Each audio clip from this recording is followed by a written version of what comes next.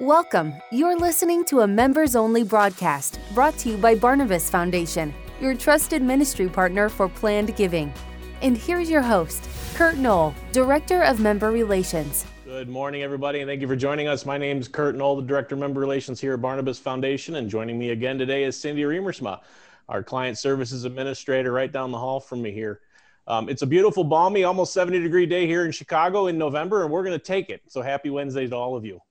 For those of you who don't know Barnabas Foundation very well, we are a ministry partnership working with 200 different ministry organizations across the country, and we provide estate planning and plan giving services to the supporters of those ministries. And so the topics we're going to discuss today, if you have questions about them, we would encourage you to feel free to reach out to us during the broadcast in the Q&A section of the broadcast here.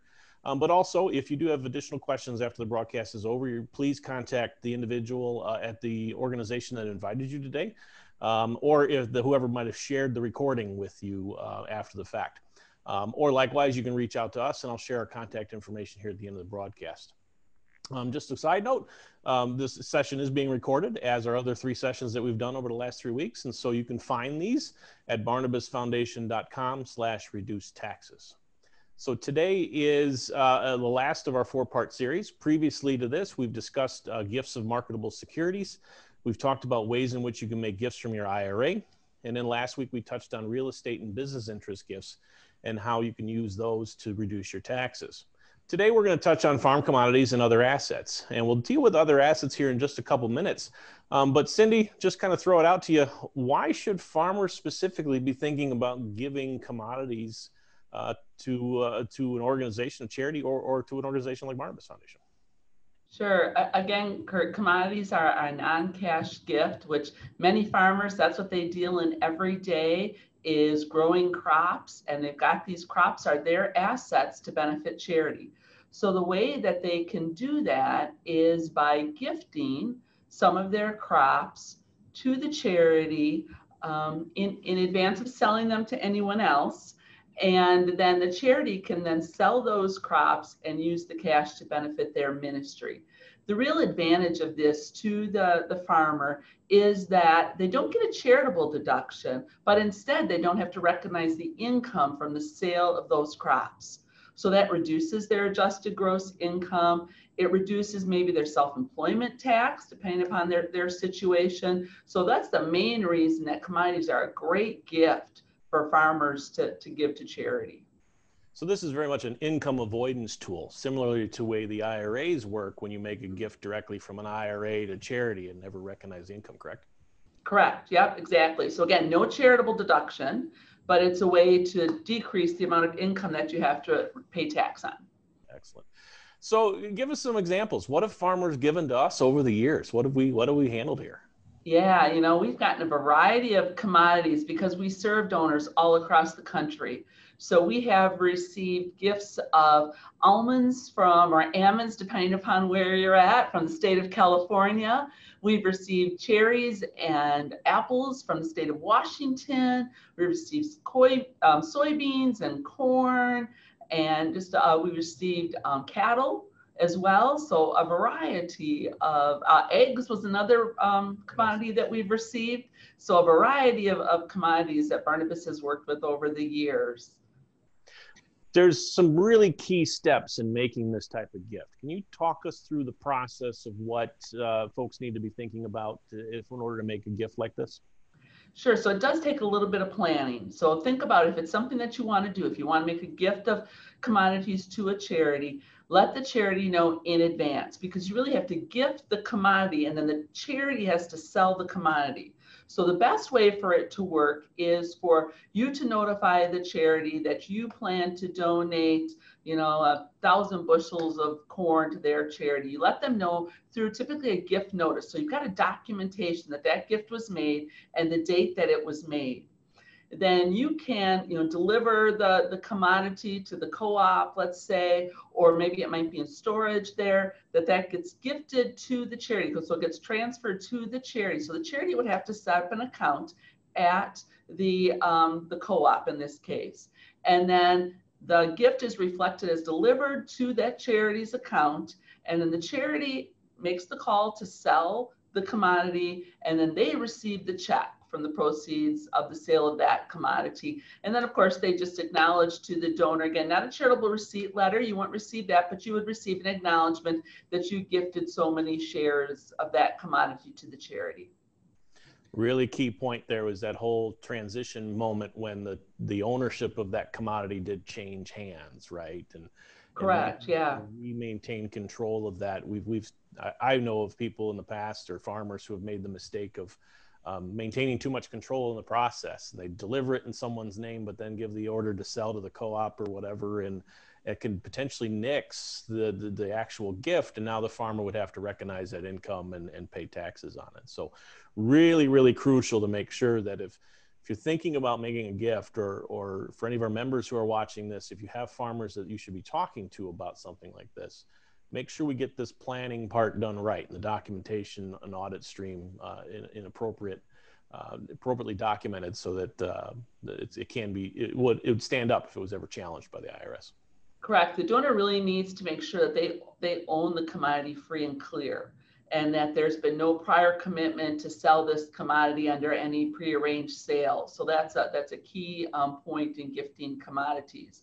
And then I failed to mention earlier, Kurt, that the donor can deduct or write off all the expenses associated with producing this commodity. So again, they can incur that expense, and that's a business expense of operating their farm to them, but they don't have to recognize that income. So I just want to make sure that I made that clear. Some of the stories that you've shared with us, the team here at Barnabas, over the years of some of these farm commodity gifts, these are some of these gifts have just been absolutely phenomenal. The eggs, for example, a few years ago, and others. But the story I love the most is we've got a couple farmers out there that have just kind of earmarked a certain part of their territory as being for charitable purposes, and whatever they harvest off that land is what they give, and just a different way to approach their whole tithing or giving. And any other insights there you'd like to share? It is. It's really neat, the stories that people have shared, and they've said, this is God's crop. This is His land. So when they are tilling that field, they know that the commodity from that, the benefit of working in that field, of harvesting that crop, is going to go to further the kingdom. And so it's just really rich to hear those stories that they share, knowing that when they're out there doing that work, that's using the gifts that God has given them to produce this crop, and then it's going to benefit His kingdom. And it just makes doing your work a little bit different, I think, if you've got that outlook on it. And so it has been. It's really been a gift to be able to hear donors talk about the joy that they have in gifting commodities and in gifting certain acreage of their land to God's work. Thank you, Cindy. So we mentioned in the schedule of these sessions that we're going to talk about farm commodities and other assets. And so this gets to be a little bit specialized here, what we're going to talk about next. But when done properly, it can have a very meaningful impact on sales of assets. And so when we talk about other assets, what are we kind of getting at there, Cindy? Sure. So there's a variety of other things that people work in. Again, that they can potentially donate to charity. We've assisted people in donating farm equipment that's been fully depreciated. Again, you alluded to, there's some special tax situations around that. So if that's something that an asset that you have that you would like to think about donating, please call us. Talk to one of our planning attorneys that can walk you through the benefits and also those maybe some red flags, and kind of walk you through how to gift those types of gifts. And it can be anything. We talk about other assets. We've received gift of royalties. We've received some different licenses and things. We've received dental equipment, tractors, like I've alluded to before. There's a variety of different assets, mineral interests that people can donate. So again, if you're charitable, and for many people, 90% of their net worth is in non-cash assets. And those might be the best assets for an individual to gift to ministry. So we are here to help them do that, to make those gifts to their favorite ministries, and to help them gift the right gift for them. God has gifted everybody uniquely, and we all have different assets that we are responsible for stewarding. And so we'd love to work with the donors of the charities that we work with to help them figure out which is the best asset for them to give to ministry. Excellent. Thank you so much, Cindy.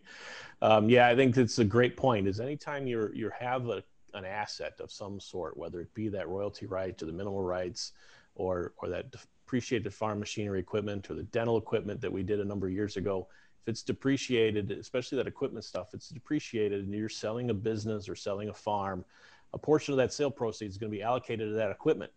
And you're essentially recapturing that old expensive depreciation, which means that income kind of falls into your bottom line and you're going to pay regular tax rates, not capital gains rates on it. So really important if you're doing that business sale, one, to be talking to us in advance about potentially figuring out ways you can gift, do some gifting with the business asset, as we discussed in the last broadcast, but that equipment part of it can be fairly unique.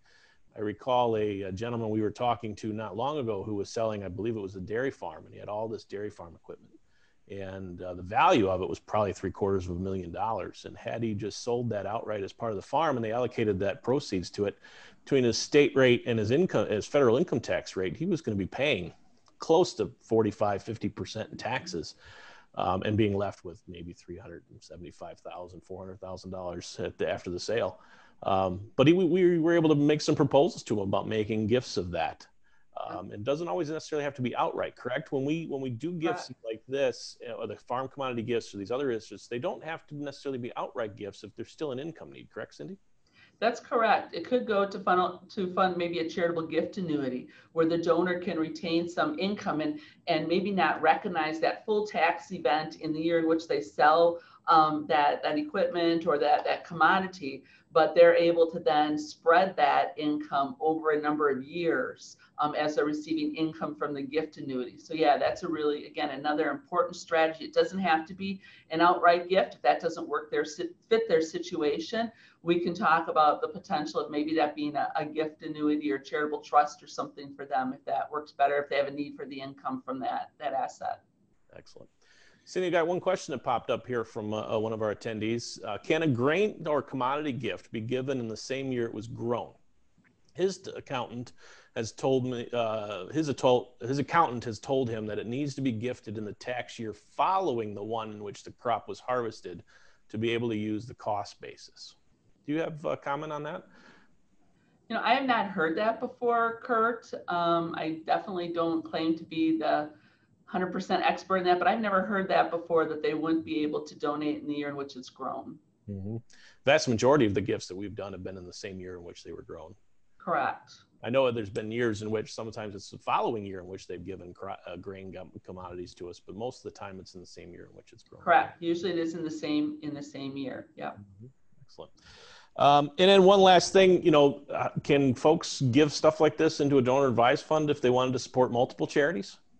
They can, definitely. We'd be happy to assist them with that in receiving those gifts of commodities to our Barnabas Foundation Stewards Fund.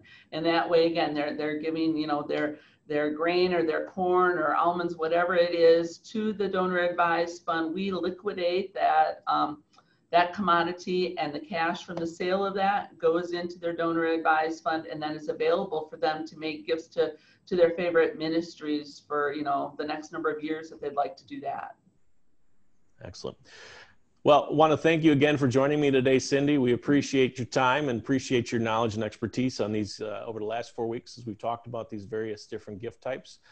For all you folks out there who are watching the live broadcast or the recording, again, at any time, if there's a question concerning one of these topics that we've raised over the last few weeks, feel free to reach out to us. Reach out to the development officer that invited you or shared the broadcast with you, or reach out to us directly. You can reach us at 888-448-3040, or you can reach us at info@barnabasfoundation.com. And as I'm sitting here thinking, that gentleman who asked the question about the tax implications, is the question his accountant raised, feel free to reach out to us. We'd love to talk to the accountant a little more directly about his concerns, and we'd be happy to take care of that. One last question that just popped in. Any changes this year in law on the account of COVID?